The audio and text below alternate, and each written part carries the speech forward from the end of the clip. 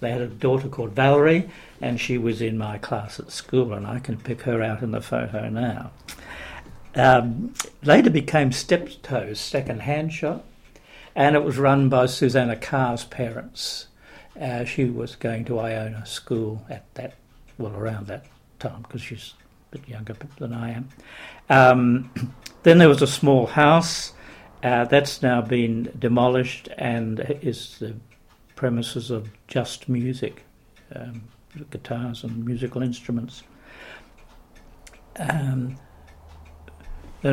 around the corner was this huge, behind it where Just Music is now, and this building for the cars was this open play thing onto Johnson Street. Across from that was, at the corner of Monument, was the RSL Hall, and behind that was a large sump. Well, that's all gone now, and that's an office building complex. We didn't know many people down in Johnson Street. A boy that went to school with my sister, Robin Bell, they lived further up. But we tended not to know many people that way. We knew someone who lived up in Swan Street, Mosman Park. He and his wife were friends of my parents, and my mother had grown up with him after she came to live in this country, because my great aunt and his mother were friends in the goldfields. Anyway, what were their names? They were called Armstrong. Laurie was his name. She was Grace. She was from Bunbury, and Morrissey from Bunbury. But what I was getting at was every year we would go to what's the Harley Scramble, which was the motorbike race up on Monument Hill.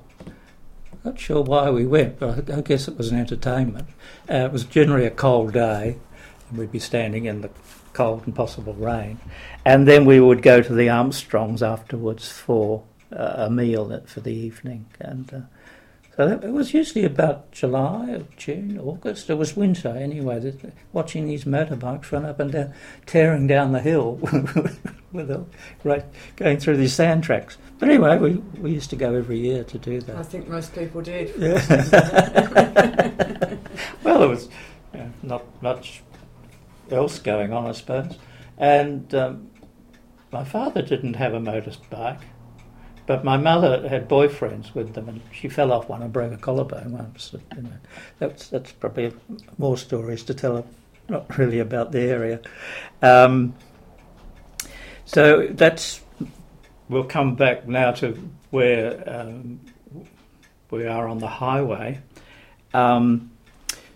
So we're across from the school now by the railway line, and as it is now, the shops start at the bend, at a small point. The little street behind is called Brixton. Didn't have much in it. Lot of people lived facing the railway line. They were related to the Westons. But anyway, where this starts off, it's where the vet is now. The shops were slightly below the road level, so the path was about 18 inches below the highway.